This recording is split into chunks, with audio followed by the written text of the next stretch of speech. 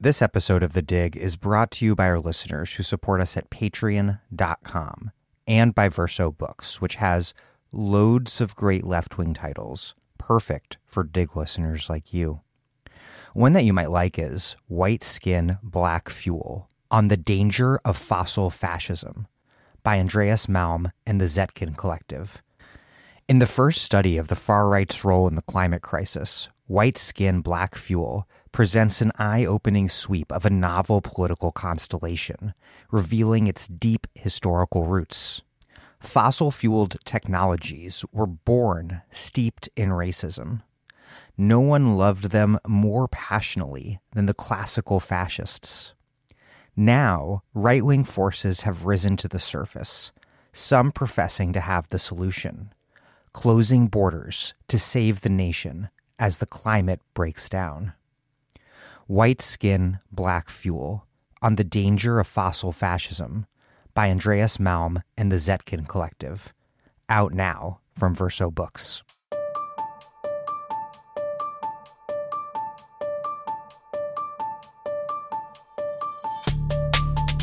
Welcome to The Dig, a podcast from Jacobin Magazine. My name is Daniel Denver, and I'm broadcasting from Providence, Rhode Island. Biden did something good. He pulled U.S. troops out of Afghanistan, finally ending the longest of America's forever wars just under 20 years after it began. There are no doubt fair criticisms, whether of the U.S. handling of Afghan refugees or the fact that a U.S. drone strike incinerated an Afghan family in what was purportedly a strike on ISIS. But make no mistake. What we are seeing the past few weeks in the U.S. media is a nearly wall-to-wall echo chamber attacking Biden for ending the war, pretending, without offering real evidence, that the U.S. losing a war can somehow look like the U.S. winning it. That's what I'm discussing today with Adam Johnson and Eric Levitz, that and a lot more.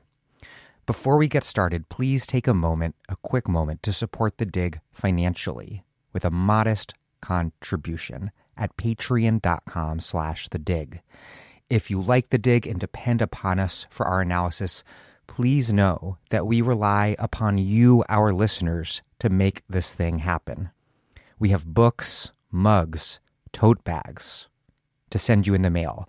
We also, coming very soon sometime this month, we will have a weekly email newsletter to send you, putting the latest show in context and providing ideas for further reading. We do not paywall any episodes, but we can only afford to do that because those of you who can afford to contribute do so. Even $5 a month, it goes a really long way when a bunch of those $5 a month contributions are all added together. So please add your $5 to the mix, or however much you can contribute. Consider the garbage that has flooded the country's newspapers and cable news desks over the past couple weeks, and please take a moment to support the independent media that you depend upon. And get our weekly newsletter. That's patreon.com/thedig. Okay, here's Adam Johnson and Eric Levitz. Adam Johnson is co-host of the excellent podcast, Citations Needed, and the writer at a brand new Substack called The Column. Eric Levitz is a senior writer for New York Magazine's Intelligencer. I will link to both of their articles on media coverage of the withdrawal in the show notes, and I'll also link to Adam's new Substack, which you should sign up for.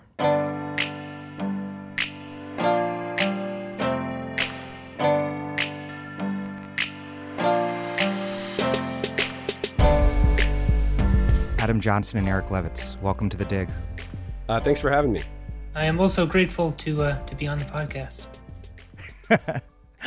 Eric, you write, quote, ostensibly neutral correspondents and anchors have, 1, openly editorialized against the White House's policy, 2, assigned Biden near total responsibility for the final collapse of the proto-failed state his predecessors had established, and then 3, reported on the potential political costs of Biden's actions as though they were not actively imposing those costs through their own speculations about just how politically damaging the president's failures of competence and empathy would prove to be. What does this nearly wall-to-wall media echo chamber look like, particularly for those listeners who haven't been watching or reading mainstream news accounts? How has it come together so quickly and uniformly? And then what might actual journalism on the withdrawal from Afghanistan look like instead? Yeah, those are obviously big questions. I think that, one grounding thing that I think is just critical for understanding and analyzing the media response to the withdrawal from Afghanistan is, this brute fact that I believe was mentioned in a Jacobin piece by Branko Marcetic, that, in 2020, the major news networks, NBC, ABC, CBS, devoted a grand total of 5 minutes of coverage in their evening newscasts to Afghanistan, to the war that was going on there. And I think that's obviously 2020 had exceptional degree of other pressing news concerns for U.S. viewers. Nonetheless, that's broadly characteristic of the past several years of coverage of the war in Afghanistan, which has really occupied almost no place in the popular imaginary. Now, what we're seeing when Biden moves to withdraw troops from Afghanistan, suddenly the violence that has been really endemic in that country for this entire time is suddenly qualifying as newsworthy and is something that the president of the United States needs to answer for. And so that's, I think, one major aspect of what we've been seeing. But, it's been sort of across the board in terms of this is obviously framing cable coverage, both what is being covered and the tenor of discussion in which Jake Tapper and the other major media anchors have been assuming this adversarial posture that they have had largely suspended for much of the early Biden administration, and really sort of relishing in holding the White House to account for every sort of negative event in Kabul. You did blow through that deadline. We did have troops there after May 1st. But I think, again, the issue here is not just the withdrawal of U.S. forces, it's how they were withdrawn. The rapidity, the hastiness. President Obama's former ambassador to Afghanistan, Ryan Crocker, he called the way this was done, quote, a handover to the Taliban, and, quote, we have hung them out to dry about the Afghan people. Crocker continued, quote, I'm left with some grave questions in my mind about Biden's ability to lead our nation as commander-in-chief, to have read this so wrong, or even worse, to have understood what was likely to happen and not care, unquote. Does President Biden not bear the blame for this disastrous exit from Afghanistan?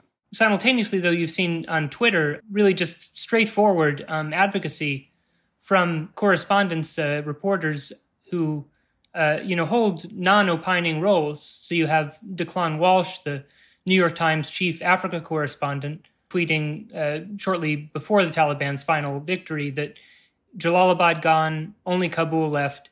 For those who lamented forever wars, is the phrase anything more than a comforting cop-out for epic failures of policy and the imagination? Here's what the end looks like. So sort of straightforwardly saying that he has sort of contempt for those who refer to Afghanistan and broader U.S. deployments in the Middle East as forever wars, and, for those who believe that those wars actually should not be extended indefinitely. You had Richard Engel of NBC, their chief foreign correspondent, tweeting shortly after I think Biden announced that he was in contact with Taliban leadership in coordinating the evacuation.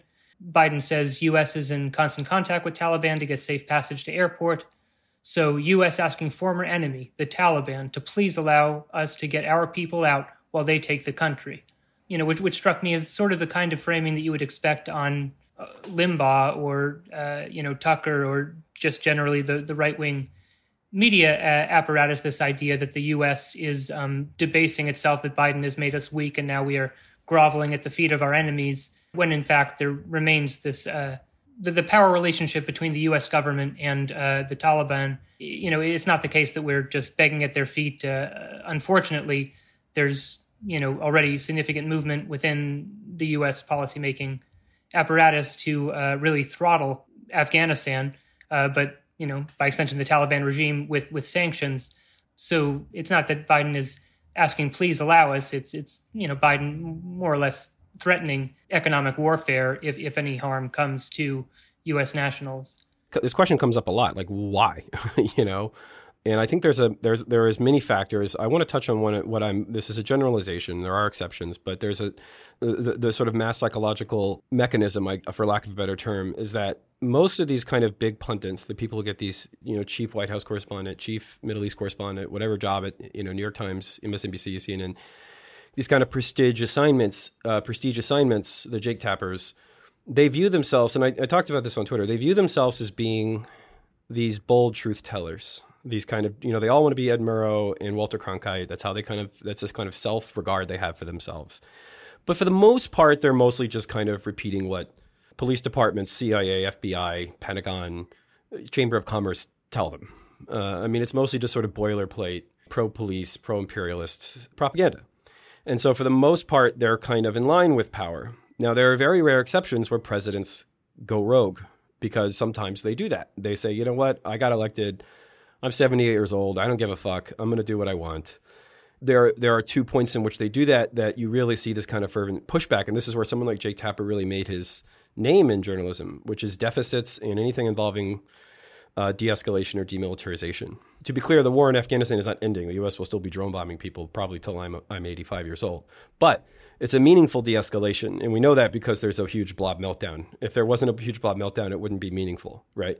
It's sort of evidence that it's meaningful. And so they're presented with a really good opportunity then to do what they love to do more than anything, which is to look like they're taking on power, criticizing Biden. But really what they're doing is they're just being towel boys for the national security establishment by attacking him on this. Just like the one thing they really went after Obama on was deficits. And the parallels, I think, with the media meltdown over this and the North Korea summits that Trump did, because Trump sort of had this very anti-Obama, narcissistic, I'm going to bring peace to Korea thing, right? Motives were bad, but the left in South Korea wanted it, and they loved it, and it was directed by the left in South Korea, specifically the president of South Korea. And he broke every single taboo in the book, right? Having the North Korean flag is in the same position as the American flag. There was a whole weeks-long meltdown for both of those high-profile summits. And what's at work is similar, which is they can look like they're challenging power, but really what they're doing is they're just cementing the narrative around what the consensus of the so-called blob or national security consensus is, which I've been told several times this week is totally not real. It's a made-up conspiracy theory by wacky left-wing people. So the fact that 99% of all of them have the same opinion is just a coincidence. They just, pored over all the documents and really studied hard the various options, and they all determined that keeping a residual force was in fact good on its own rights. And one of the things that's exposed by this the last few weeks, because you have a very rare event where the anti-war left and the diehard partisan Biden loyalist media are basically teaming up to defend Biden. And Biden needs to be defended on this. And I understand some people have genuine criticisms, and we can talk about that later. But the reason why is because the meltdown very much is about sending a message to the next president who tries to withdraw from an unpopular war, unpopular occupation, whether that be the U.S. supports U.S.'s unconditional support of Israel, whether it be Syria, Iraq, multiple military bases throughout the Middle East, Central Asia, dozens of countries in Africa, that there will be a political price to pay if one attempts to do that. Because again, these things are not popular. They are popular with Beltway national security types, those on the dole of national security money, which is pretty much every think tank, consultancy firm, the revolving door of the State Department, and think tanks and consultancy firms, that this is their fucking gravy train. And make no mistake, Afghanistan was a gravy train every single fucking year. And the vast majority of money that went into quote unquote Afghanistan was lining the pockets in Arlington, Virginia, in Maryland, in New York, and Connecticut. It was basically just churning the cream until it rose to the top to about 5 counties in Virginia, New York, and Connecticut, and weapons manufacturers in Arizona and California, et cetera. So this is a gravy train. And for whatever reason, I think there was probably some division in the Pentagon. It looks like from the laundromats that the various intelligence agencies and the State Department used, CIA, State Department, that they didn't want to leave. But it seems like the Army or the military was kind of divided. And Biden sort of said, you know what, this isn't popular. I want to pivot our resources to other wars, other forward positions in China and Japan in various places. Because again, make no mistake, Biden's not a dove, but he's always been a bit of a wild card. I mean, this is someone who theoretically said he backed the Contras, but then was leading opposing apartheid in South Africa, which, people make jokes about that, but he really was. If you go back and look at archival footage in the 80s, he was very ahead of everyone on apartheid. And he voted against the Gulf War, despite voting for the Iraq War. So he's always kind of been a little bit eccentric, as a lot of politicians are. But the mass psychology at work here is that they get to sort of do their Ed Murrow routine, because nobody loves doing this more than Jake Tapper, right? Sort of mug and the troops and accountability. He did this with Obama on the deficit. You go back and look at those press conferences from 2009, 2010, and he's just grilling Jay Carney about debt and deficits. What about the debt and deficits?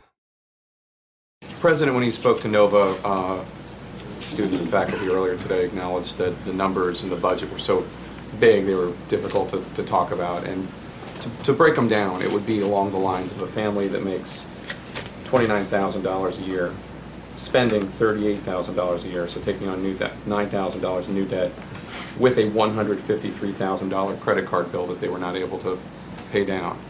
That would be a way for the average American to afford it, to understand it. Does that seem responsible?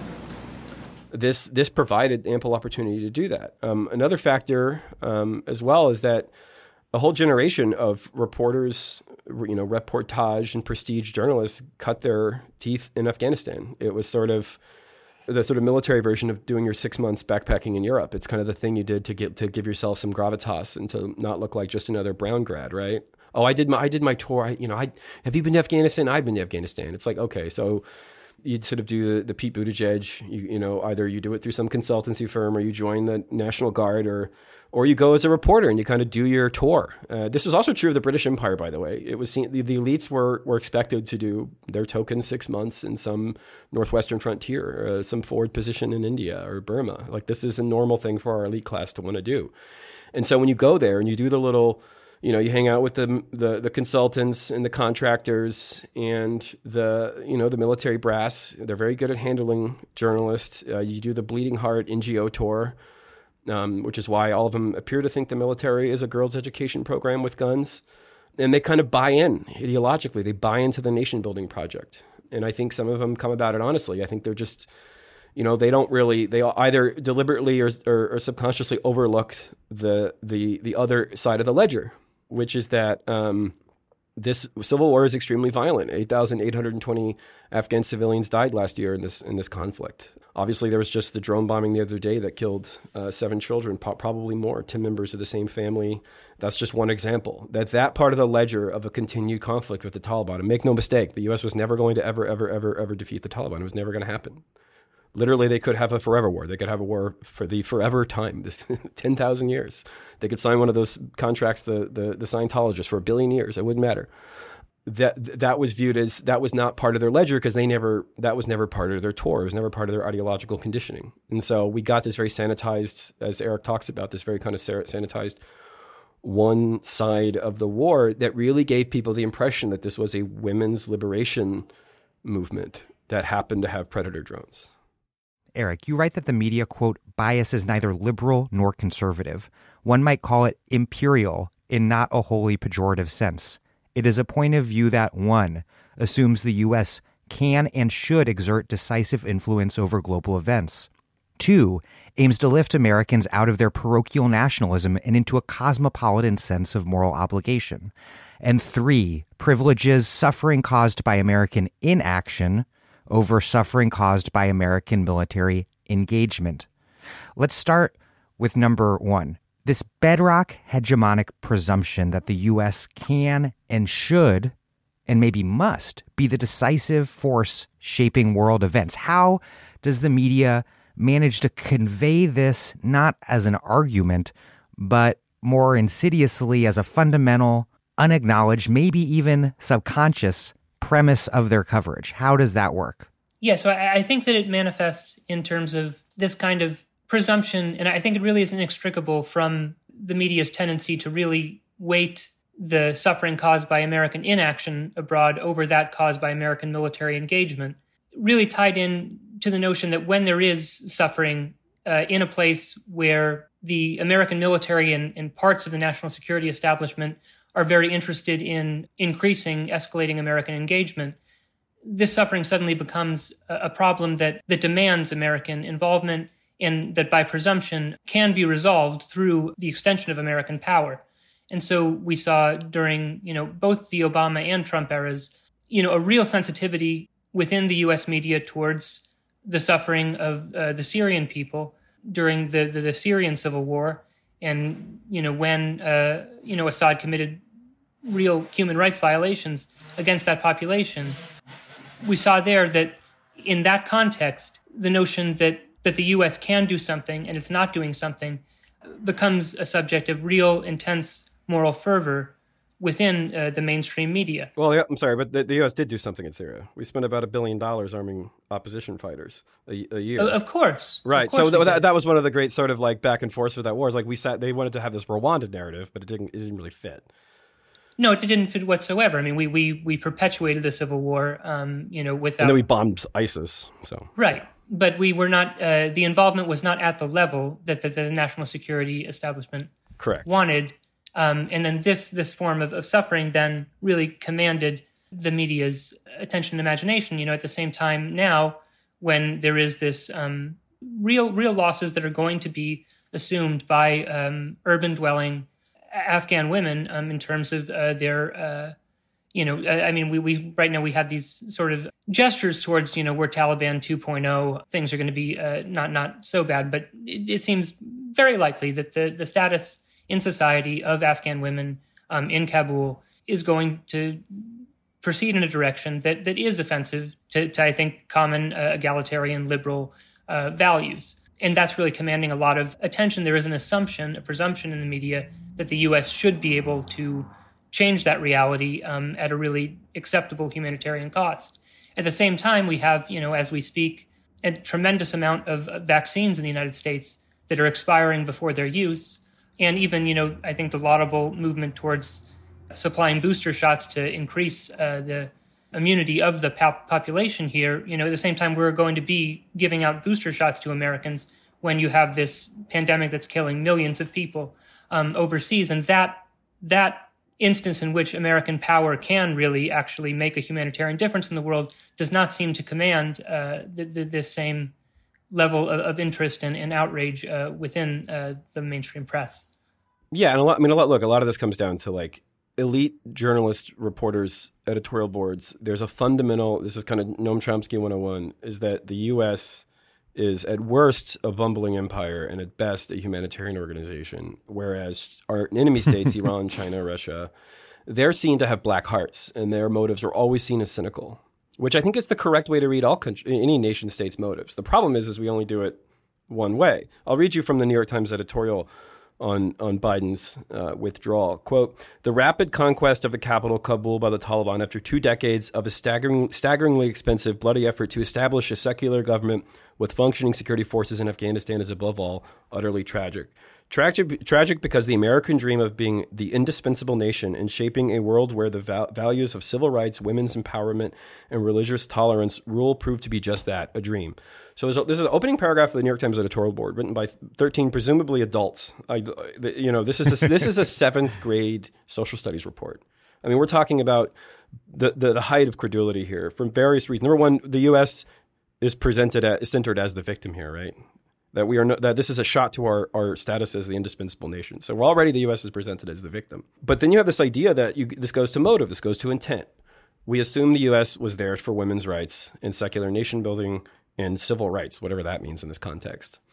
It never occurs to the New York Times after the 850th time in which these nominal values are not represented by actual actions to think maybe that's not really the motive. Maybe that's kind of retconned PR or kind of an afterthought, or maybe sort of like the way that Chevron gives 5% away to some green groups. It's a PR ass covering, which I think most, again, if China, Russia, or anyone else had these kind of lofty moral motives, we would be skeptical of them because isn't that rather convenient in terms of having military bases on both sides of Iran. And yet this constant framing of U.S. as this humanitarian organization that sort of means well and wants to promote women's rights, I think is the fundamental issue here, which I'm sorry to say, like if you're going to put it in kind of pathological terms, it's just racism. It's just imperialism. It's just jingoism. Every empire thinks that they're morally superior to the other empires. You know, people say, oh, we're not as morally superior to Sweden, but Sweden doesn't really challenge our hegemony, so who gives a fuck, right? And so, you know, what's important is that we're always morally on a higher plane than our main competitors. Again, not non-factors like fucking Guatemala, but when it comes to Russia, China, Iran, people that threaten our interests, it's always important that there's this moral delineation. We talk about Heart of Darkness by Joseph Conrad as a sort of good example of this, because you know, he wrote the quintessential criticism of Belgian imperialism in Africa. I mean, just a scathing moral indictment on the humanitarian disaster of the Congo. And this is mentioned in King Leopold's Ghost, that Joseph Conrad, you know, who wrote this kind of really morally urgent critique of the Belgian Empire, was himself a huge fan of and promoter of British imperialism, which he viewed as being morally superior to that of King Leopold II. Who knows? Maybe it was. You know, in many ways it may have been, right? And just as King Leopold II framed his empire as liberating those in Central Africa from their Arab slave traders who had come down and had been kidnapping Africans in Congo for many, many decades, if not centuries. And so there's always this sort of other bad thing we have to do. And again, you can go read tracts from 1896, as we just did on a recent episode from the AP, about how the headline is a shining light in India. And it's about British efforts to undermine the oppressive Mohammedan rule of Hindus in India, and how the British were preventing things like, you know, child marriage and promoting, you know, women's education in India. And this was therefore why they should be in India. Now, were the British colonialists morally preferable to the Mohammedan overlords? I don't know, but does that justify or defend or explain away British imperialism in India? Fuck no, of course not, right? So there's always these sort of retconned humanitarian pretenses. The reality is that the U.S. was in Afghanistan, maybe not past a certain point, but I think fundamentally, for geopolitical reasons. They had geopolitical and strategic reasons to be there, of which we can talk about those.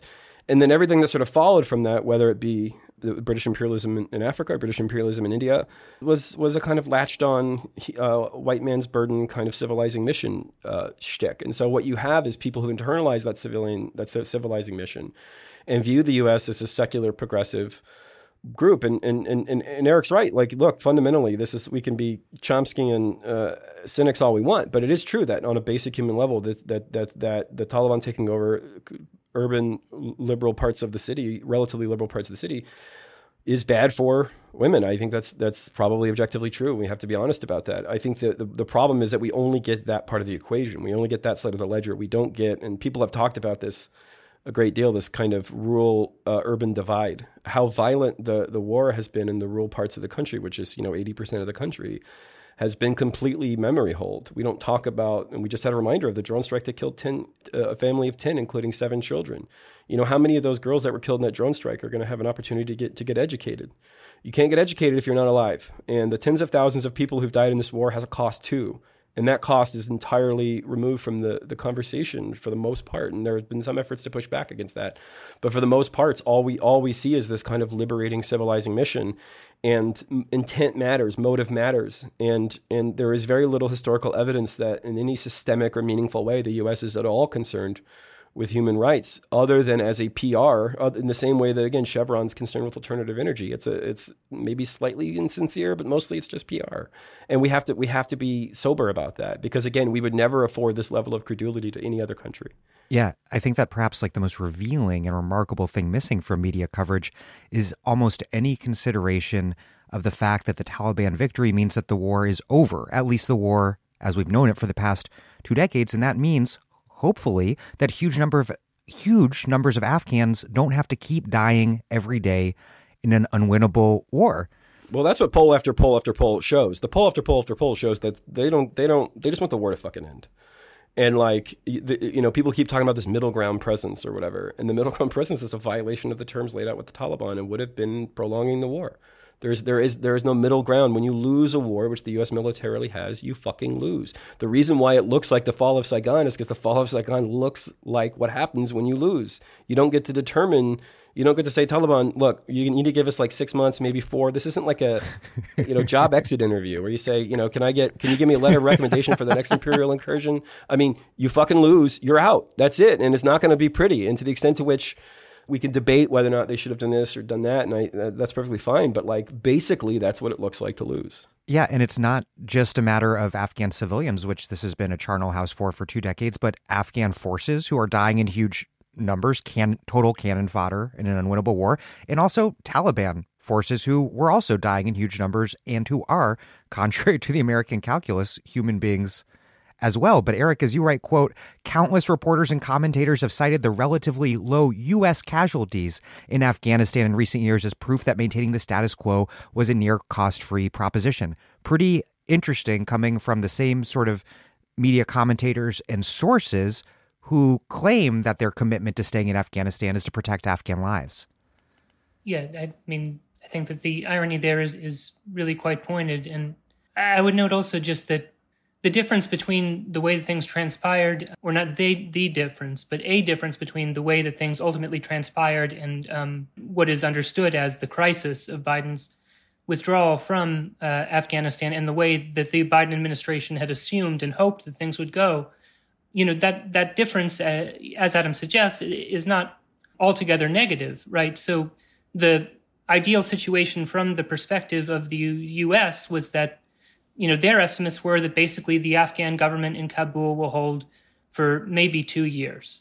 So the idea was that we could have this interim where we have withdrawn and the state is still sort of standing there. And so our abject failure is not totally clear. And we can sort of blame it on, we left them something that worked. They screwed it up in those 2 years and then it fell apart. And this would be more sort of psychologically a more pleasing way for this to transpire for the U.S. and its domestic public and its mass media. But what's ultimately, as we're saying there, is actually we wanted to arrive at the same fundamental outcome, but with a little bit more bloodletting first, with 2 years more, right? And I think that's the biggest argument for, as more information has come out, it seems like things could have gone somewhat smoother than they did if, President Ghani had not fled the country while they had this kind of agreement, negotiation for the transition in place, and the Taliban was not yet certain how easily it would be able to take Kabul. But nonetheless, this is not the worst that it could have gone, because the way that it went was, fairly bloodless for the conclusion to a civil war. And so, and that is completely not at all really considered in this coverage. And as you suggest, in that, I believe it was in the Peter Baker piece that Adam ably dissected today, where David Petraeus, was arguing that there was, in fact, a middle ground that Biden did not consider between all in and all out, and that we could have, in a very sustainable cost in blood and treasure, continued this for quite a while, because we had, with Afghans fighting on the front lines and us like in our drone pods or however that works, we could really keep this thing going, and it would be, and this is the humanitarian understanding of how things should have gone forward, according to the sort of pro-war side of things. I mean, you talk about the complete refusal to acknowledge any opportunity cost with respect to staying in, and don't make no mistake, all these middle ground people, that's a clear violation of the terms. It would have been the same thing as before. They keep trying to spin it as this like occupation light, half the calories. And one of the things that led to one of the absolute most psychotic things I've ever read, and I keep rereading it just with my jaw on the floor, that Peter Baker piece. Peter Baker writes, and these are clearly lines that are getting fed to him from these weapons contractor think tanks or generals. Quote, fewer than 100 American troops died in combat in Afghanistan over the past 5 years, roughly the equivalent of the number of Americans currently dying from COVID-19 every 2 hours. Oh, well, then never mind. Americans, you love to die these days. I would like Peter Baker to write a letter to the families of the 100 American troops who died, saying, "Hey, your son was 0.03 COVID hours." Oh, just put it in perspective. Okay, and then I was like, well. I mean, what a fucking craven thing to say. To say nothing of the fact that, of course, almost 10,000 Afghans died the prior year. I mean, how many COVID hours is that? I guess that's only maybe a day. I'm not good at math, but so this is how we're going to talk about these things now. I guess COVID has changed the moral equation. Now it's just life is cheap.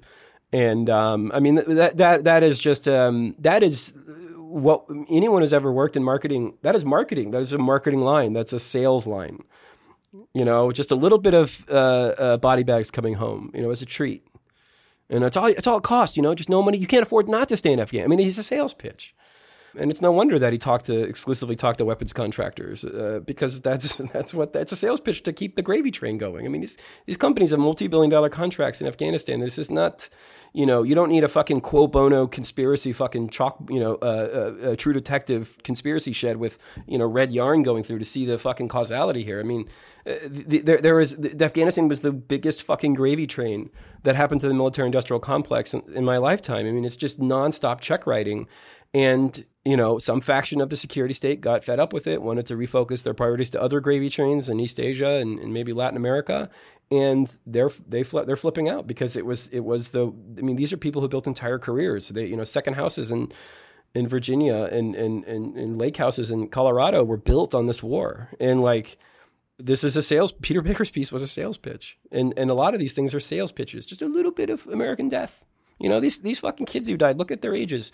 19 years old in this bombing. This is who's been dying in this war for 20 years, you know, not to be too sentimental. You know, I don't want to prioritize American lives over non-American lives, but, you know, I'm just trying to think if I'm someone who's either Afghan or American who's died in this war, and I look at this and I see it being reduced to COVID hours.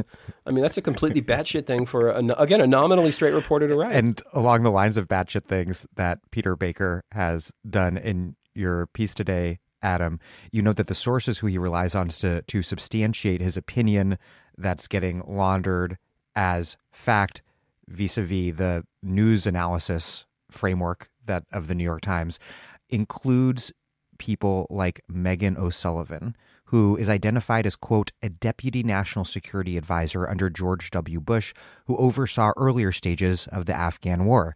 That she was, but unmentioned, is that, quote, Megan O'Sullivan is currently on the board of directors of Raytheon, the second largest military contractor in the U.S., billing the Pentagon over $27 billion a year.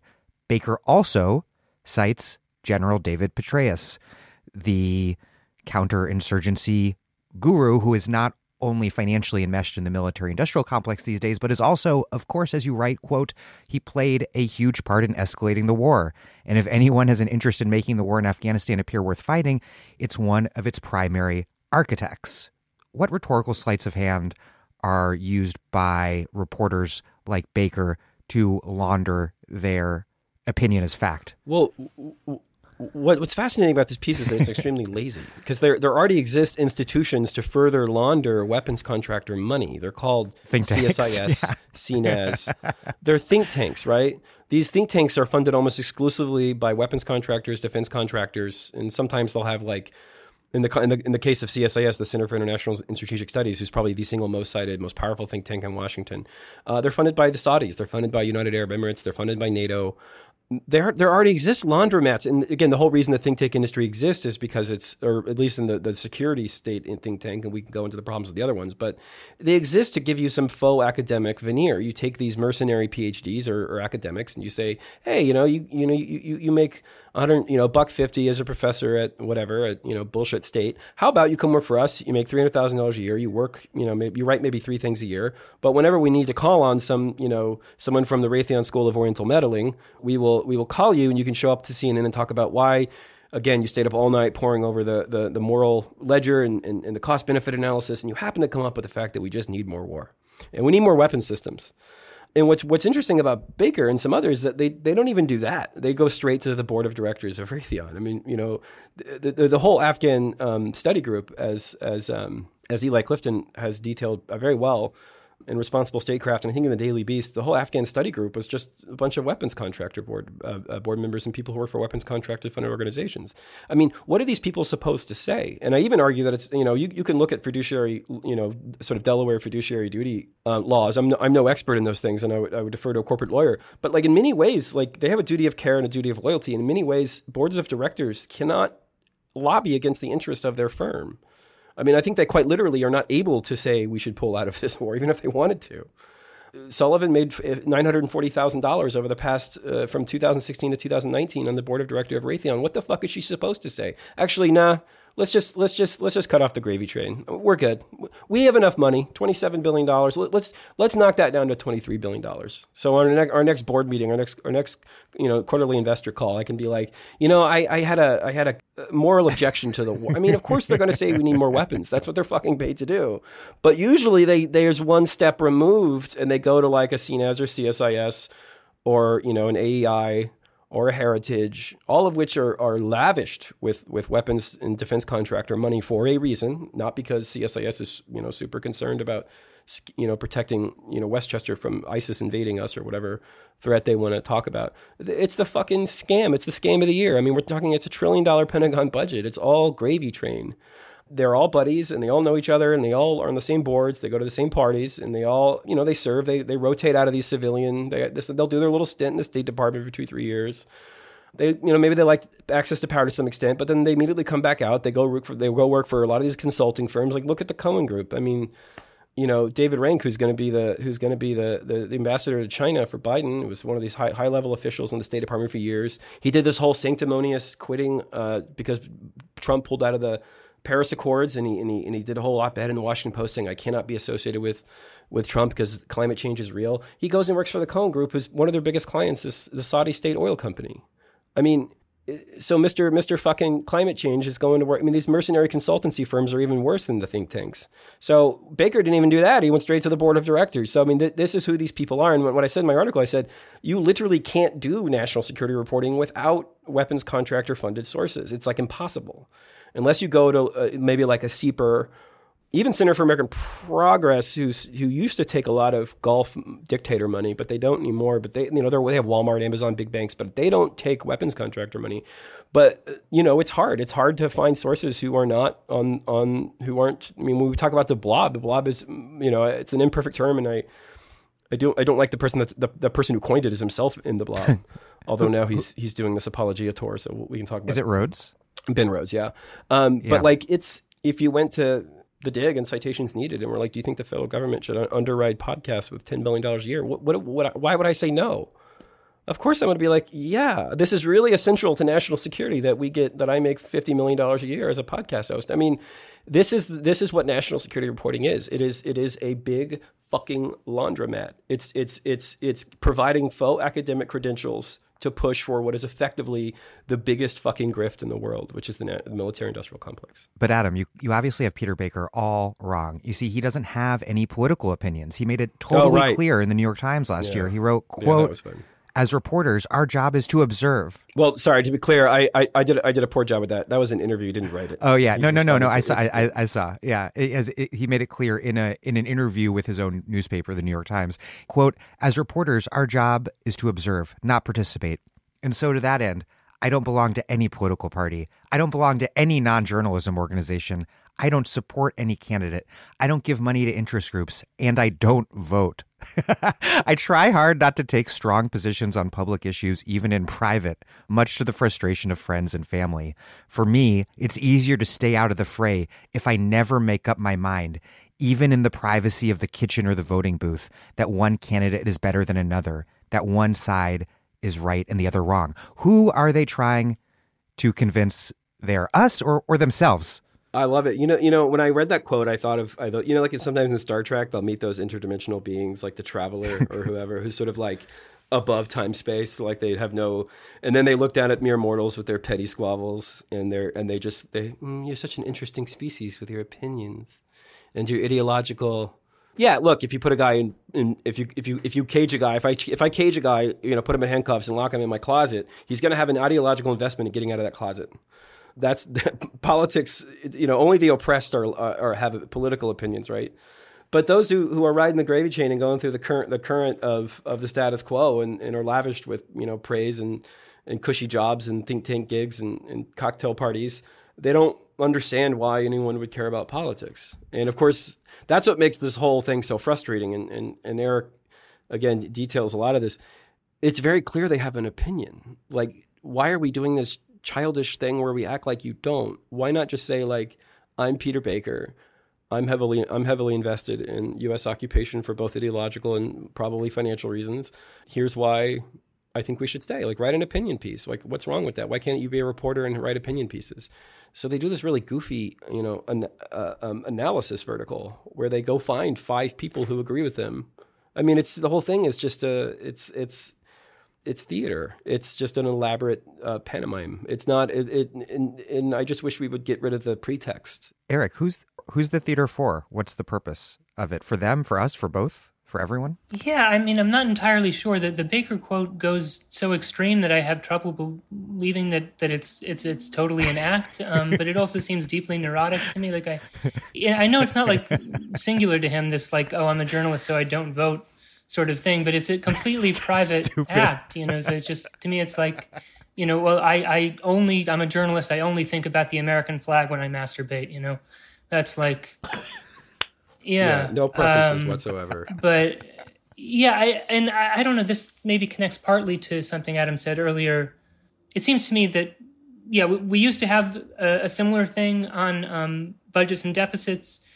That there's been some progress, I think, in terms of elite level discourse there, where it's not quite like the thing. You're not as comfortable as a neutral reporter assuming the morality of austerity, but it does seem to me that it's especially acute in the national security realm, this notion that military matters, war and peace are somehow above politics. Well, that's the thing. I think Peter Baker genuinely doesn't think that permanent occupation is a political issue. I think he thinks it's like gravity or the universal constant. It's just something that is. Exactly. And I think that this derives from, in part the as Adam alluded to, the real importance of being able to have sources within the quote-unquote deep state, as far as if you're going to break stories on, developments within this highly classified realm of information and policymaking, you need to be able to, have access within that realm. That's one element of it. But there is this separate thing, and I think it's like a feedback loop, and a dangerous one that we're in right now, where the what we call the mainstream press, which is in some ways increasingly an anachronism as right-wing media becomes, the number one cable channel in the country is Fox News. Facebook, if you look at what trends there, is mostly right-wing infotainment. Epic Times. Yeah. The mainstream media is not necessarily mainstream anymore, but the general, this is largely, especially with the papers, right, built around this mid-20th century model of really mass advertising driven business model in which you want to try to reach as broad a sort of audience as possible. You want to sell shoes to Republicans and Democrats, et cetera.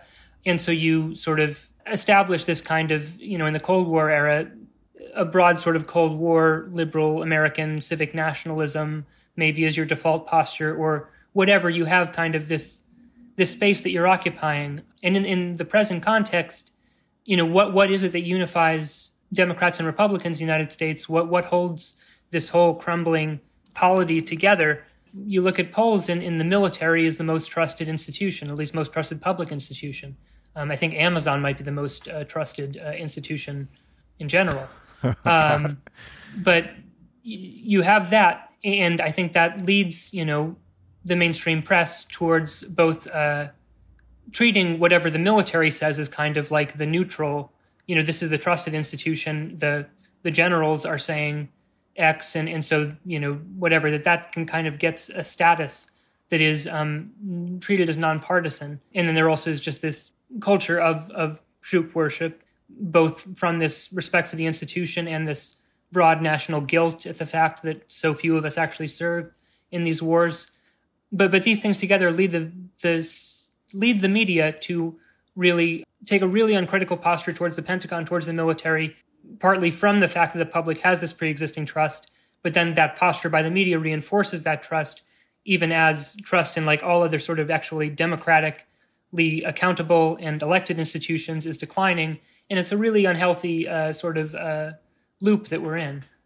I think another part of that, another reason that the media is able to achieve the sleight of hand of making military and foreign policy blob perspectives seem so neutral is because so much about imperial American politics is about removing really important issues and setting them above and outside of the spheres of democratic contention, elevating them to the realm of technocracy and high expertise. And we've seen that, of course, with foreign policy, as we're discussing here, and at least until recently with monetary policy and with economics more generally. But this time they're up against the president of the United States. So it seems like there's another layer of discourse, which is almost a panic of Biden leaning on the democratic legitimacy of this withdrawal to counter the media's reflexive removal of foreign policy from democratic contention. How do you see this conflict between the media and the blob on the one hand and Biden on the other playing out? I don't know. There's another element to this, which is that, that there is also the sense among many in the press that sort of their Trump era posture of hyper adversarialism relative to what they had, relative to their posture towards any previous really U.S. president. There is some self-consciousness about that and some eagerness to reaffirm their sort of neutral posture by taking an opportunity to come swimming at Biden.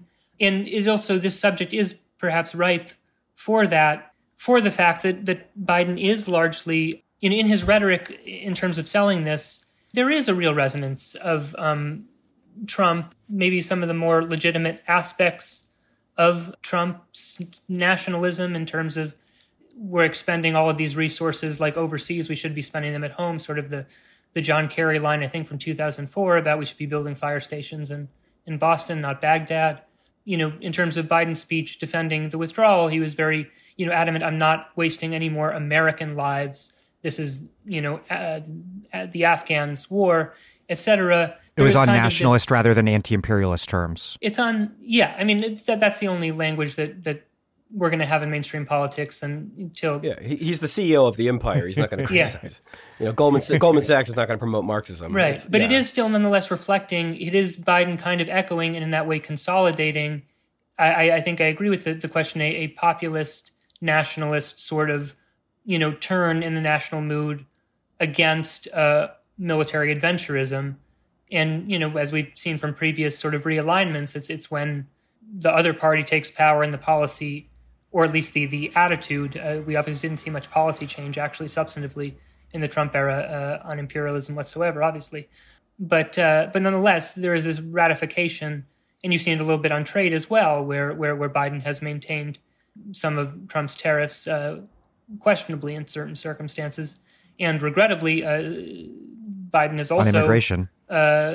Kept some of Trump's immigration orders on the books for now, particularly the pandemic era one. And all the sanctions, too. But notably, even with Biden keeping so much of Trump-era immigration restrictions in place, basically denying asylum seekers the right to enter the country at the border, one of the most outrageous moves taken by Trump using COVID as a pretext, it's only with the withdrawal of Afghanistan that you see in the newspaper so many people calling Biden Trump-like. Now we hear it. Yes. No, that is exactly right. It is you're only Trump-like when it's something that is not part of the routine maintenance of empire, like brutalizing immigrants or sanctioning and killing tens of thousands of people in Venezuela. It's when you veer off the script that then it's outrage o'clock. But one of the things I think it's important to acknowledge here, because people are trying to think, well, what's the sort of motivation? Is that Biden and his people can look at polls and they just see how unpopular these wars are. I mean, various polls, 70, 80% of people say, I want to leave. And so when they get mad, they say, oh, well, he's doing it for politics. And what they mean when they say he's doing it for politics, they mean that he's doing something that the people want him and voted for him to do. Again, I want to make sure this is not like a Biden knob job hour. Like, obviously, we all have plenty of criticisms of Biden, but for the purposes of this discussion, like it is a political calculation. Because it is unpopular. Thank God for the people of Afghanistan. It sucks that our wars have to be contingent upon domestic approval. But on a fundamental level, it's not you're not an empire such that it is not allowed to be within the view of politics. It wasn't in the UK for in the British Empire for over a century. There was no real debate about whether or not you were going to be have viceroys in it's India the premise of it's the premise of debates. In Israel, you're not going to have someone elected who's meaningfully going to counter apartheid. It's just you're not going to have anyone elected in the United States who's going to meaningfully question support the land back movement of indigenous tribes. You're not going to have anti-imperialists by definition. It's very difficult to get them into any proximate quarters of power, and that's why when someone just kind of bucks it around the margins or pushes back around the margins because they can look at polls and see how unpopular it is. And one dimension too that you have to appreciate is that how unpopular this war and the wars have been with the actual rank and file in the military.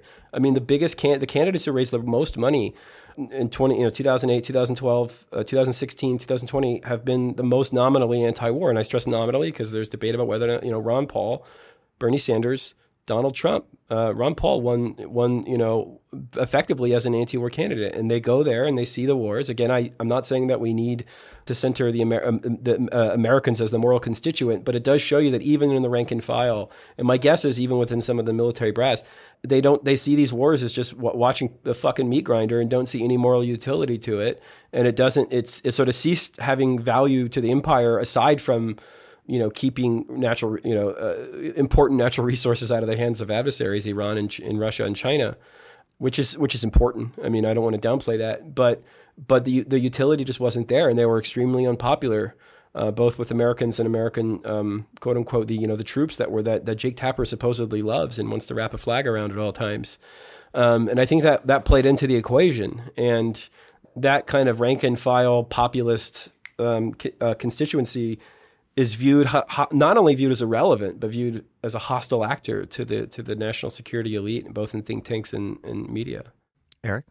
I think that what the impact of all this will be in terms of voting patterns in November 2022 is very unclear. But the media has thus far established its capacity to punish presidents who offend the national security state, and I think that's important to note in this moment. We'll see how long it lasts, but even with the actual substantive question here of withdrawal, even with Biden having the popular position on that matter, we're seeing in one poll released today, I think from Ipsos, support for how Biden is handling Afghanistan went from something like 59% in July to 38% now. Well, yeah, those polls are very interesting how they phrase the question. They're like, if Biden's withdrawal from Afghanistan allows Al-Qaeda to regroup, unite with ISIS, and take over America, do you think that was a good move? Then literally murder your wife. Do you think that was a good move? I mean, but what they've done in some of these, which I would consider push polls, The Guardian had one, or The Guardian Observer rather. Let's say, do you support Biden's withdrawal? And it's phrased in a way. Again, you have this process criticism of the actual sort of handling, the competence question, right? It's fundamentally a process criticism. It's not a fundamental criticism. And then when you ask people in the poll, Eric, as do you support the war withdrawal in the abstract? It goes up to 65-70%. Right. I think that the public support for withdrawal has proven fairly robust against, as we've suggested, really significant pushback from the media. At the same time, we are seeing even just overall now. Again, the significance of these poll movements actually for electoral outcomes, whether it is actually rational or correct for Democratic politicians to act in response to them, we are seeing just in non-push polls, just Biden's approval going down amid whatever the actual substantive matter. People are seeing every day. I mean, the amount of I don't know what the value to the RNC, if you calculated the value of this earned media, would be, but it would be something astronomical. I mean, you're seeing anti-Biden ads as sort of all-day CNN content. I think this is, as Adam suggested, this potentially is trying to set a message for future presidents about the hazards of ending imperial engagements or cutting off the gravy train to Arlington, Virginia's suburbs. But I think it's also about disciplining Biden, and I think regrettably, my both positive and negative with Biden is that I see him as not terribly ideological, pretty amenable to whatever he sees as politically expedient, within certain bounds. But we saw, the immigration thing that we were just talking about. When Biden first came into office, he had a flurry of executive orders, largely symbolic, but, undoing Trump-era immigration things. Then there's an uptick in asylum seekers at the border.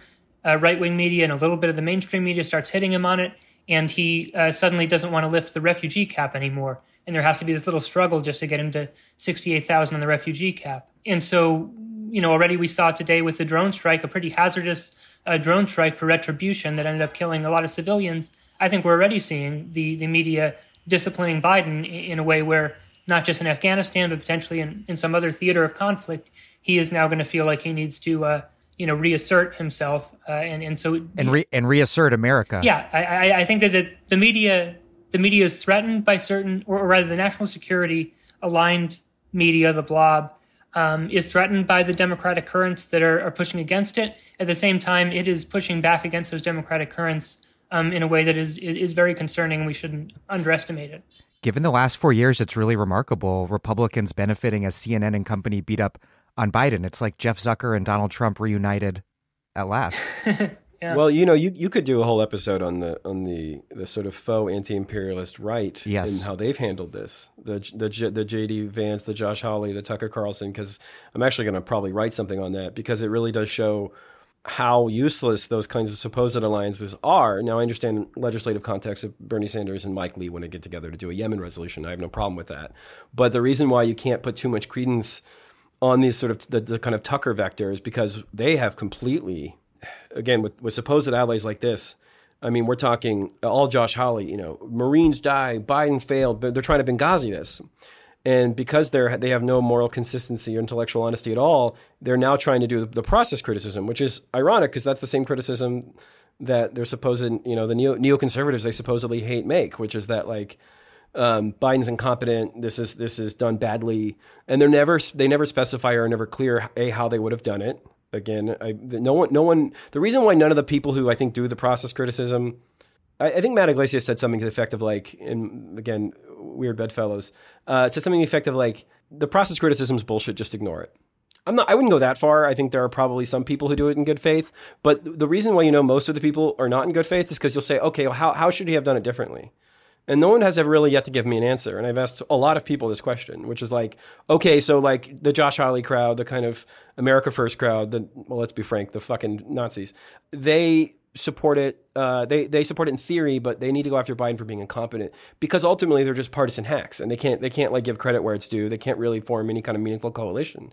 And I think that whole vector has been very illuminating because it just shows you that at the end of the day, there's the intellectual dishonesty will come back and bite you in the ass because now they're the biggest critics of Biden when he's desperate for any kind of allies. And that you can always kind of fall back on this process criticism because it's a counterfactual and it can never be disproven. What does it mean to like do it well? I'm genuinely curious. Glenn Kessler, the fact-checking guy at the Washington Post was like, we need to hold Biden to account because he went up to the podium on July 8th and said this was not going to be Saigon. Pinocchio. And that sounds, superficially, that sounds so like, oh, that's like a reasonable thing to object to. But then you think about it and you're like, and this is where I'm maybe getting into like pure Biden standing, and please stop me and don't hold this against me. But like, what was he supposed to do? Go up to the podium on July 8th and say, oh yeah, it's a paper tiger government. Yeah, this could be a fucking disaster, folks. Buckle your seatbelts. That would have been a vote of no confidence and expedited the Taliban takeover to July 8th.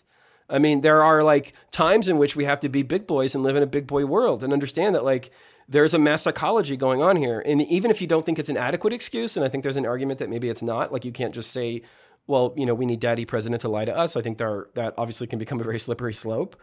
Or at the very least, you have to engage it, right? You have to sort of say why it's not true. And no one does that. No one sort of provides what they would have done, like A to B to C to D, to like prevent that, because ultimately, again, the fundamental problem is they militarily lost, and they militarily lost years ago. They've just been saving face. And they want losing to look like winning. And thousands of people have died so they can save face and continue the fucking gravy train. And so that's where I'm not quite as dismissive as like an Iglesias on the process criticisms, because I think maybe somewhere out there's one that's like worth engaging. But so far it's like They cannot give these supposed America First anti-war types cannot give fucking credit where it's due, because then they would have to be not partisan hacks. And ultimately, again, at the end of the day, Tucker, J.D. Vance, Josh Hawley, all these people, they're just fucking partisan hacks. I mean, that's it. Everything else is just, it's like Josh Hawley supposedly Mr. Anti-Imperialist was voted for the fucking military, $700 some odd billion military budget. He does it every year. And this is Mr. Anti-Empire. And what his major criticism of the defense bill was, and what held it up? It was trans and sexual harassment amendments, and also the renaming the military bases after Confederate generals. That was his great anti-imperialist intervention. I'm Naomi Klein. You're listening to The Dig, as well you should be, and you can support them on Patreon.com. This episode of The Dig is brought to you by our listeners who support us at Patreon.com, and by Haymarket Books, which has loads of great left-wing titles perfect for Dig listeners like you. One that you might like is Palestine, A Socialist Introduction, edited by Sumaya Awad and Brian Bean. Palestine, A Socialist Introduction systematically tackles a number of important aspects of the Palestinian struggle for liberation, contextualizing it in an increasingly polarized world and offering a socialist perspective on how full liberation can be won. Through an internationalist, anti-imperialist lens, this book explores the links between the struggle for freedom in the United States and that in Palestine and beyond. It examines both the historical and contemporary trajectory of the Palestinian solidarity movement in order to glean lessons for today's organizers, and compellingly lays out the argument that, in order to achieve justice in Palestine, the movement has to take up the question of socialism regionally and internationally. Palestine, A Socialist Introduction, edited by Sumaya Awad and Brian Bean. Out now from Haymarket Books. Eric, and you wrote about this as well, the way that the biggest process criticisms of Biden's withdrawal don't actually explore the counterfactual situations in any depth, because if they did so, it would be clear that either saying, oh, wow, yeah, the Afghan government could fall pretty damn quickly, there's nothing, it's a Potemkin village, or starting to evacuate Afghans en masse early, both could have precipitated the even faster and sooner fall of the Afghan government and left the United States military in the exact same position it ended up, conducting a mass evacuation at the Kabul airport, surrounded by an Afghanistan governed by the Taliban. Well, so there are a couple things to say. One is that, obviously I think we would all co-sign that, the Biden administration could have, in anticipation of the fact that it was withdrawing all troops from Afghanistan by August 31st, and in light of, some intelligence reports that had gotten, at least I think in June or July, suggesting that the rapid fall of the Afghan government was at least a significant possibility, that it could have done more to prepare, for refugee admissions and expediting the backlog for special immigrant visas. And the U.S. should let 1 million Afghans in if they want to come. Right. We fucking occupied their country for 2 decades. No. So we can think of counterfactuals that would be floor, right? Preferable from our perspective. At the same time, to me, the counterfactual that would most... Well, one irony is that I think a lot of people who fundamentally, and maybe they would even admit it, but they weren't focusing on this rhetorically, support or oppose the withdrawal just full stop, but were focused on, okay, let's stipulate the withdrawal. We've lost that argument. I'm going to make this case against the process of this particular withdrawal. A lot of their avowed concerns, to me, the way that I could see addressing them is solely through getting ahead of this in terms of before the Taliban has recognized its own strength, brokering a total surrender, right? I mean, which these people, of course, would have opposed. I mean, saying, and I don't think it's possible because fundamentally, I don't think you would get the Afghan government on board with that. But if you had said, yeah, I've heard that one too. And I think that's intellectually honest. It should have been a formalized surrender. Instead of this weird, mass psychology event, this prisoner's dilemma where everyone was acting as if they were doing something else they weren't really doing. And, I think from a humanitarian perspective, again, I think Afghan activists have been saying and have said that like the immigration caps, the high application fees, the bottleneck, that Biden could have done a better job on that. Obviously, the military could have done a much better job on that. The problem is that even in any scenario, they were still going to do a bad job on that because guess what? They don't really care about fucking Afghans. They don't really care about women's rights. So that's where the motive factor comes in, or the intent factor comes in, and like. There's not going to, so that is a scenario where, yes, of course, that is one thing they could have been good at, but that is not what Jake Tapper, Eli Lake, and all these sort of, all the meltdown crowd is talking about. They're not really concerned with the humanitarian failures. That is kind of, that's sort of more, that's moral window dressing for what is their real aim, which is to just stay there forever.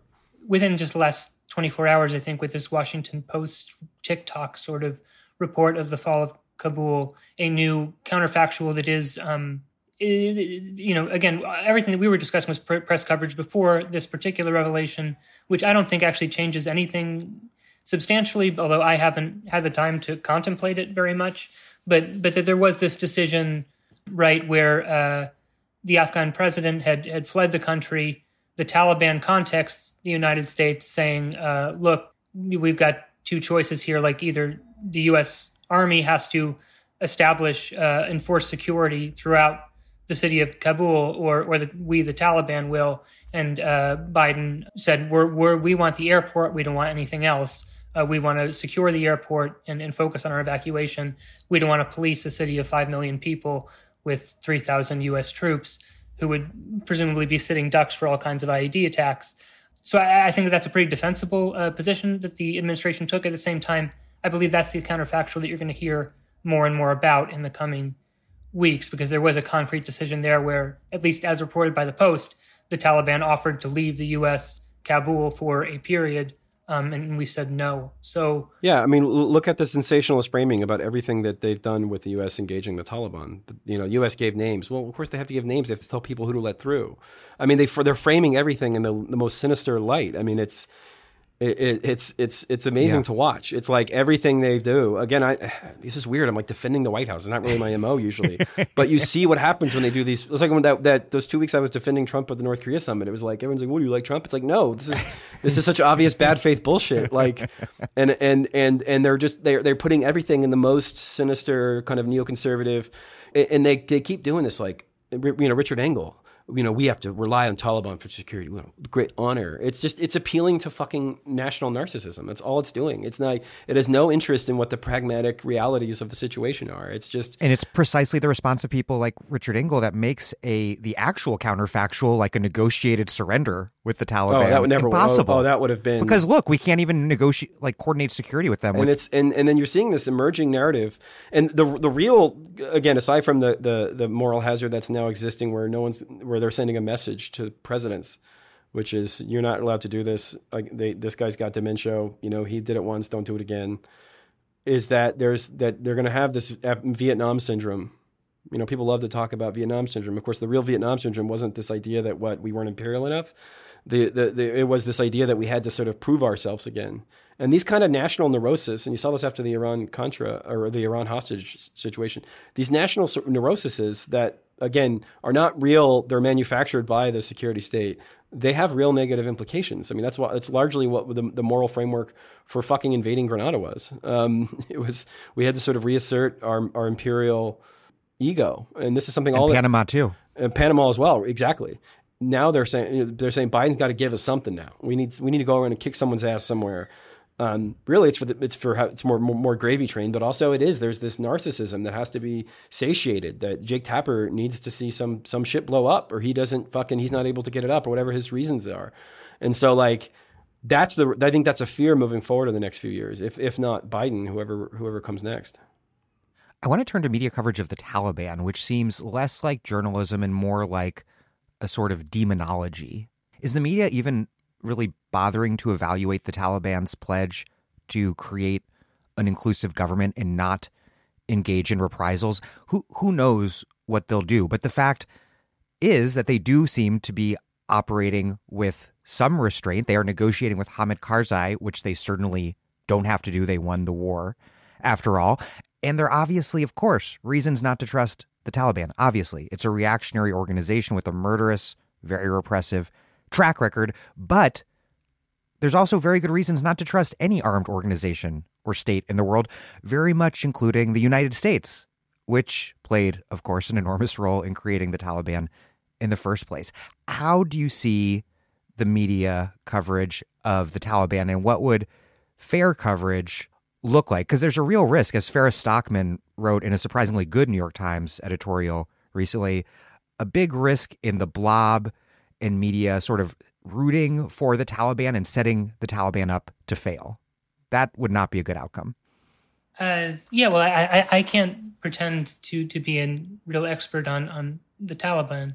At the same time, I do think that it is noteworthy that the question of what this means, at least in my consumption of media around this, is not even just engaged in a very serious way. There was a piece by Graham Wood of The Atlantic, taking the negative on, whether there's going to be any meaningful difference between the Taliban that is set to rule now and the one that, was deposed 20 years ago.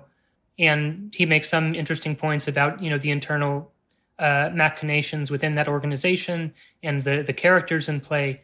But I think that I believe, it made no engagement with just changes in the structural conditions facing any regime that wishes to rule Afghanistan. After 20 years of mass exposure to, in the urban areas, mass exposure to sort of Western influence and just broader, just general global culture toward a non-Islamist sort of way of life. You have a population, I believe, that over 50%, I think, is like 18 and under, who have grown up within, again, certain pockets of the country, but powerful pockets, with just a very different sort of orientation towards the world. And beyond those just attitudinal changes in terms of the Afghan public, you have more fundamentally an economy that has been completely reorganized around the presumption of massive foreign aid. The trade deficit that Afghanistan has amassed as a result of the foreign dollars coming in, and yes, the lion's share went to U.S. weapons contractors and Afghan elites, but some did trickle down below that sphere. And you have an economy that is just not very self-sufficient. It's really reorganized around assuming that it will have the dollars it needs to fund, a massive trade deficit. And what we've done already is, one, freeze the reserves of the Afghan government that it holds at the Federal Reserve in New York, which is, I think, about $9 billion, which could cover its, foreign liabilities and feed its trade deficit for a year. Right now we're sucking out those dollars, where we're holding them hostage to, I'm not sure exactly what the demands are at this point. But the bottom line is you have a Taliban that they want to rule. They want power in addition to whatever ideological convictions or mission they may have. And to hold state power, in Afghanistan is no easy task to begin with. Under these current conditions, there are some very strong external pressures towards some measure of reform, at least in the places, whatever, there is a countervailing elite of some kind.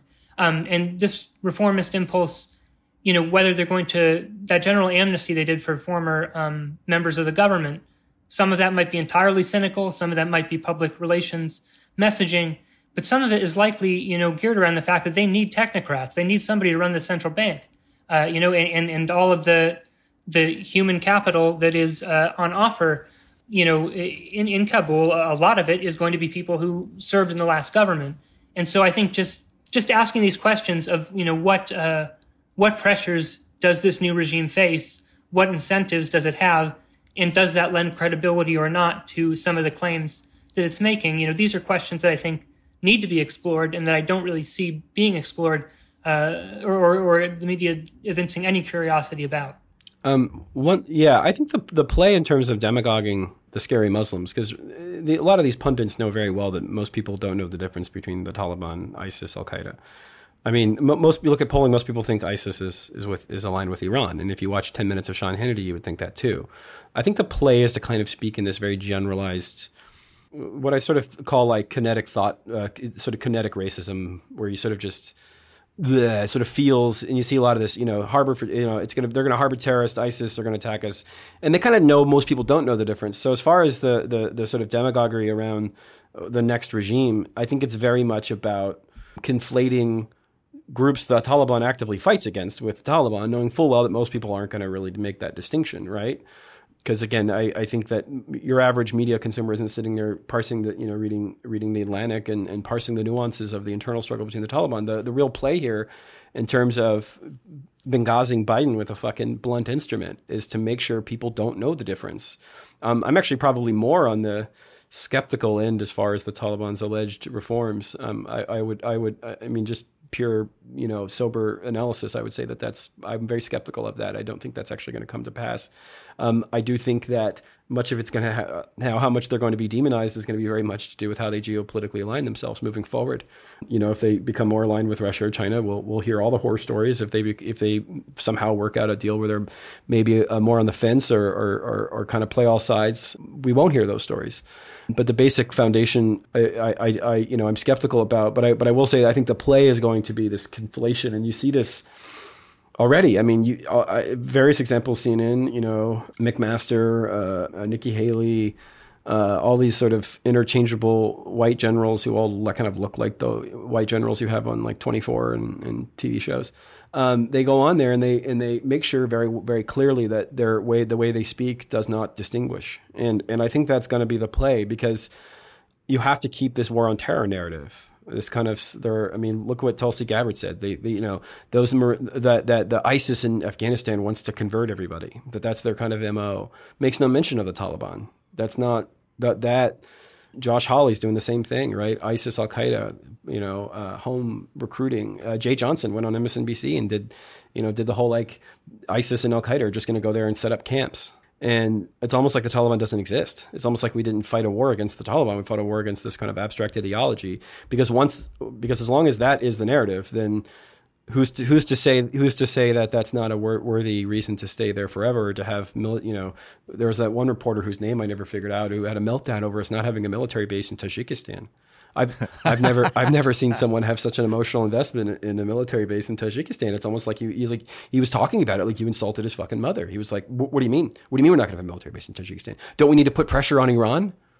And Jake Sullivan, who's the blobbiest blob ever, Westec, founded West Exec, which is a fucking defense contractor influence peddling operation, was just like, I don't know, man. No, he doesn't. We've been in meetings. He doesn't seem to give a shit about Tajikistan.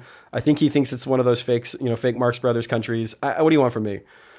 And they're just so invested in this constant hostile posture that they can't even imagine that there's that military quote unquote engagement can actually be detrimental to these people's lives.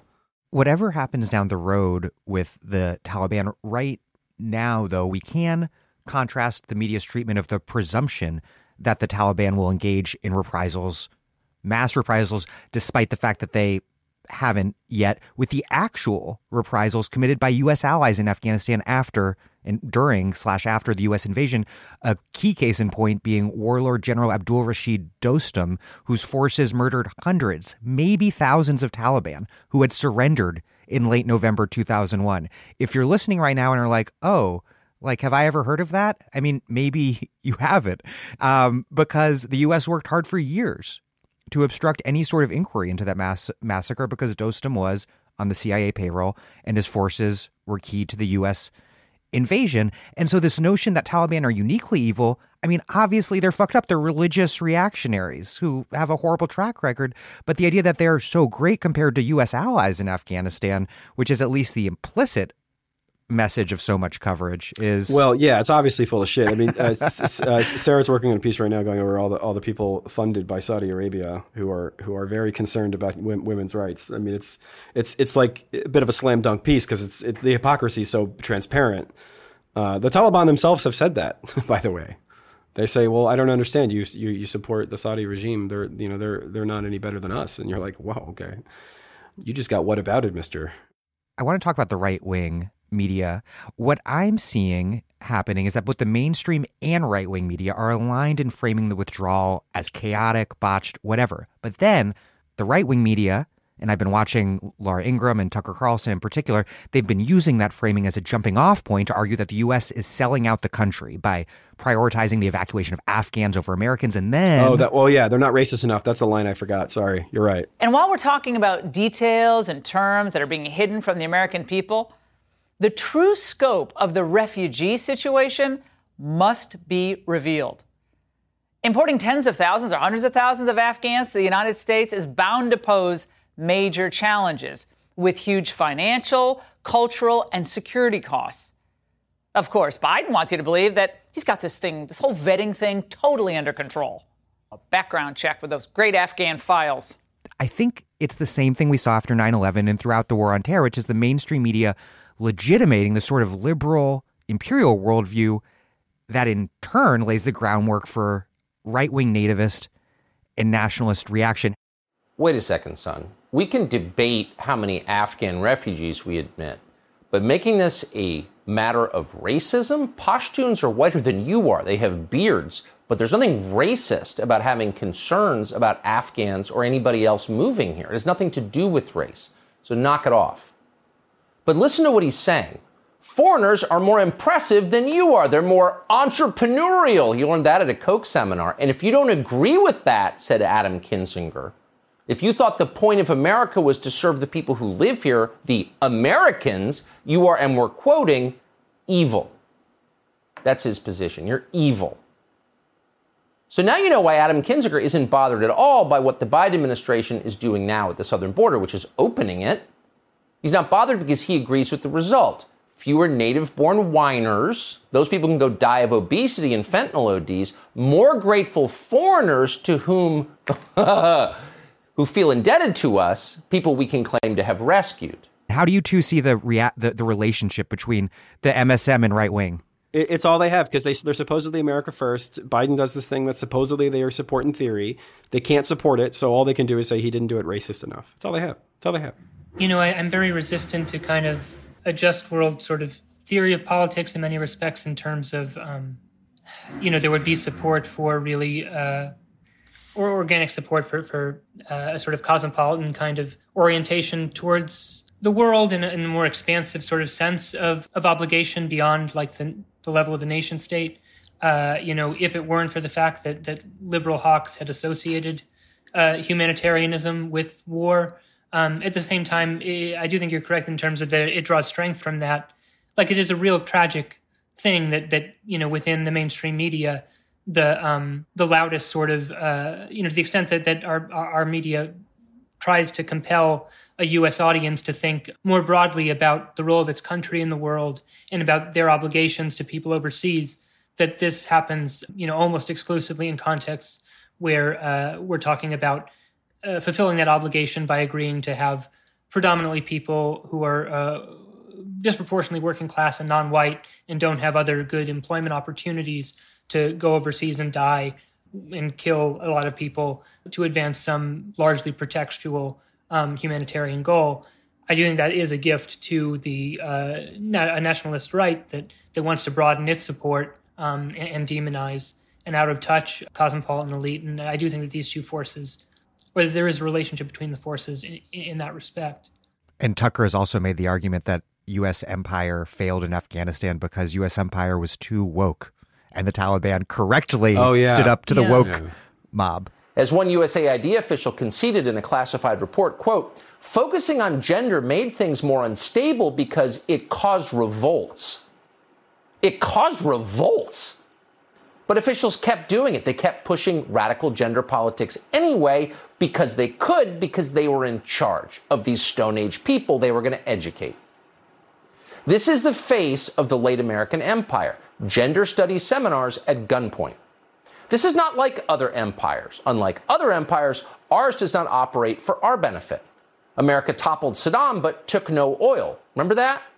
Instead, the entire point of our imperial project is to give meaning to the empty lives of the neoliberal bureaucrats who administer it and then enrich the contractors who work for them, who are enriched, you'll be happy to know. Yeah, they were asking pronouns, I think, when they were kicking in doors and shooting people. Yeah. Yeah, no, Tucker he got one foot into the Dinesh D'Souza post 9/11 sort of I don't know if you remember, like D'Souza had a big thing about social conservatives in the U.S. and those in the Islamic world are actually like need to make common cause, and he backed away from that pretty quickly. But yeah, Tucker had that was the Ronald Reagan approach in Afghanistan. Yeah, that's yeah. It was the ultimate. It was the Avengers. They all got together and decided to kick it to those commies. Adam, you've touched on this a few times, but many of us on the left, myself included, we found ourselves in the unusual position of defending Biden, in particular, in this case, of course, against the media and the blob. And Eric, your article was tweeted by Donna Brazil and Dan Pfeiffer. No. Your tweet promoting the article was liked by Biden's chief of staff, Ron Klain. Oh, no. Do you think this unexpected polarization around Afghanistan with the left in Biden's corner and Biden's team seemingly, at least in the case of your article, Eric, looking to the left for support, could it shape the trajectory of politics in unexpected ways in the coming year, this moment, in ways we can't quite see right now? I would say that, look, if this was Bernie Sanders ending this war, none of these people would give a fuck. They would be jumping on the pile bandwagon. There's a lot of overlap with national security, state blobbery, and the Biden circle, but they're also distinct in many ways, and this has exposed that. That the White House does have media allies who supersede look, when I'm sitting there and when I first see myself nodding to Jennifer Rubin tweets, I almost had to like check myself in and be like, wait a second. Am I liberal interventionist? I think I'm going to change ideologies here. You have partisan hacks who will die on the hill no matter what Biden does. And to the extent to which I think we've aligned with them, or at least I've aligned with them this week, that's politics, critical support for Comrade Biden. It's probably not going to last very long, but I would say, and I talked to Sarah Lazar about this a lot, it is important that the quote unquote left defend Biden in this moment, actually, because the whole point is to send a message, and there needs to be some support from all quarters. Again, it's not going to ultimately what one person does is not going to really matter, but there needs to be support for presidents who do these things, again, albeit problematically, albeit with refugee camps, albeit with drone bombs that kill children. There's all these other bad things Biden has done in the context of this, right? But if we don't show that like there's a popular support for demilitarization, even in these very minor contexts, then it's just fucking fair game for the vultures to just eat off the flesh of the White House. And like, they're going to disincentivize anyone else to do it. Even if it polls at 99%, it's more popular than fucking Jesus and Tom Hanks rolled into one. It doesn't matter. If the fucking media piles on you and lowers your, approval rating by 10 points, it basically means that, because again, I think that's the issue here. I really think it's not even about Afghanistan. It's about U.S. military presence in Djibouti and UAE and Syria and Iraq, and are fighting against Hezbollah, and support for Israel with respect to Palestine. There's a general fear about disengagement from the Middle East. When when one little thing happens, it sets a precedent, and it needs to make clear that this is not acceptable, and that there will be there'll be meltdown city. I mean, again, remember when Trump would randomly say, I'm going to pull out of Syria, which he never actually did, by the way. He just said he would do it. And there was a fucking meltdown every time he did it. And I think many people thought Biden was doing something similar. He kind of said this generic, popular thing, in the forever words, I'm going to leave Afghanistan, and nobody believed him. And then I didn't fucking believe him. And then he did it. Again, not perfect, still the CIA drones. I'm not saying it's perfect, but he did it to the extent to which it caused a fucking brain aneurysm in every national security reporter on CNN and NBC. And I think that it is odd common cause. You're right. But that happens in politics. That's politics. That is politics. That happens. There's a lot of things that Biden are going to do that you're going to say, yeah, I got to support that. I mean, whether it's let's say some of these kind of large stimulus packages or whatever it is, you say, or, even the PRO Act, if that ever comes to pass, like that's just what it's going to have to be. As bad for my brand as it may be. I think that there's the relationship between the left and the Biden administration is at least more complicated, I would say, than the relationship with the Obama administration ultimately proved to be, because there is real left-wing influence on the White House in terms of the Biden. What we're seeing, as kind of I'm not sure if litmus test is the right word, but a acid test. A test of sort of the left's strength within the Democratic Party and in American politics at the national level writ large, and we're seeing very clearly what the limitations of progressive power are, but also what inroads have been made. I think a lot of it reflects sort of developments at the elite discourse level on sort of the influence of social media, where you can have something like Econ Twitter, this sort of groups of economists who are conventionally credentialed in most respects, but not people who have mastered the art of working their way up inside these sort of stodgy conservative institutions of policymaking power, have these platforms to air new ideas, to share empirical research that shows, that the minimum wage doesn't have a disemployment effect, or actually we're seeing that, in fact, the inadequate stimulus of the Obama years really had a durable impact on the long-term productive capacity of the U.S. economy and likely impacted the Democratic Party adversely in elections. There are a lot of these arguments that progressives have won on issues that do not threaten anything fundamental, that are actually consistent with, Biden's infamous sort of promise to his wealthy donors that, nothing fundamental will change, which I think sometimes gets misrepresented in terms of, he was saying that we can do this slate of center-left reforms, redistributive reforms, and your living standards as, multimillionaires and billionaires, you're not going to feel this really. Maybe your great-great-great-grandchildren will take a bite. But, there are areas where the administration is amenable and where they are not. And we've seen with the approach to macroeconomic policy, the fact that they were willing to, tell Larry Summers and Jason Furman, economists who were more on the side of wanting to err on the side of not risking inflation, really endorsing the goal of full employment rhetorically and in their policy proposals, expansion of, the child allowance, or rather the child tax credit into something that resembles a child allowance. And now we've seen a bit on foreign policy as well in terms of, I think, movement towards full disengagement from assistance to the Saudis in Yemen and here with Afghanistan. And I would say that on a lot of these fronts, progressives have benefited.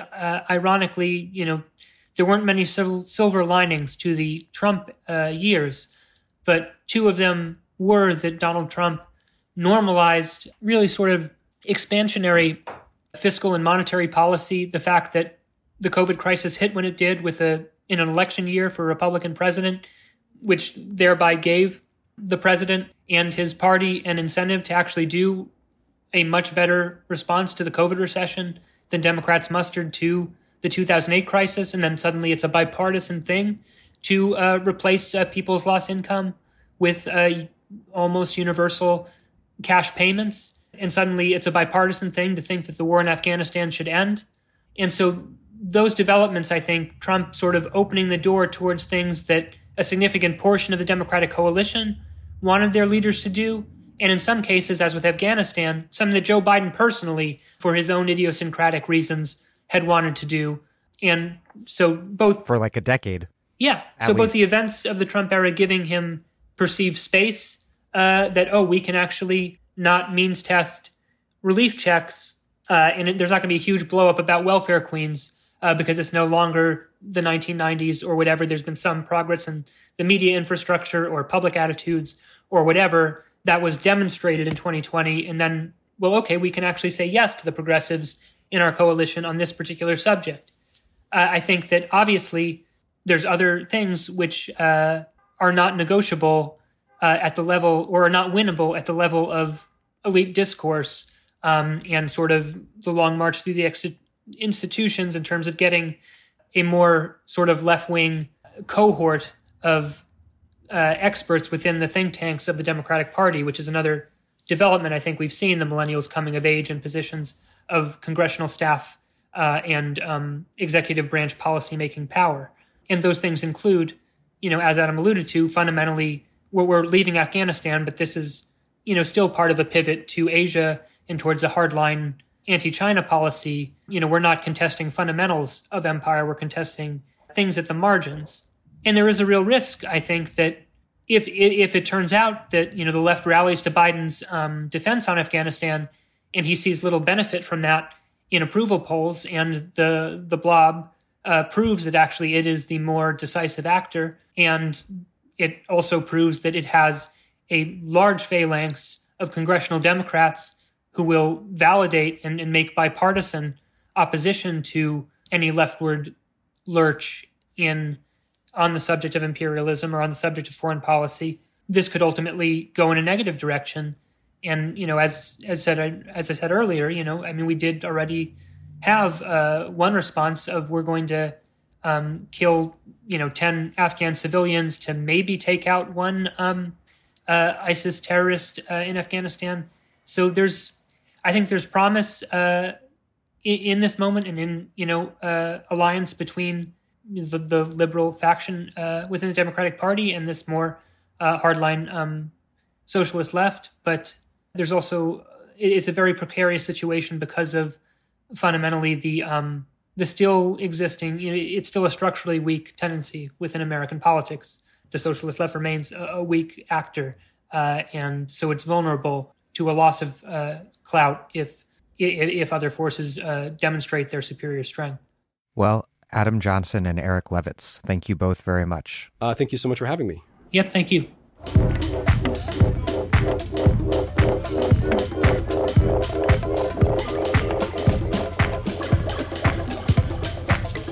Adam Johnson is co-host of the podcast Citations Needed and the writer at a brand new Substack called The Column. Eric Levitz is a senior writer for New York Magazine's Intelligencer. Thank you for listening to The Dig from Jacobin Magazine. As Marx once said, after noting that the ruling ideas are nothing more than the ideal expression of the dominant material relationships. The dominant material relationships grasped as ideas. While other podcasts have only interpreted the world in various ways, our point is to change it. We're posting new episodes every week. The Dig was produced by Alex Lewis, music by Jeffrey Brodsky, and The Dig was recorded at WBRU in Providence. Our communications coordinator is Tamuz Frankel. Our senior advisor is Thea Riofrancos. Check out our vast archives at thedigradio.com. Follow us on Twitter at @TheDigRadio, and please do find us wherever you get your podcasts and subscribe.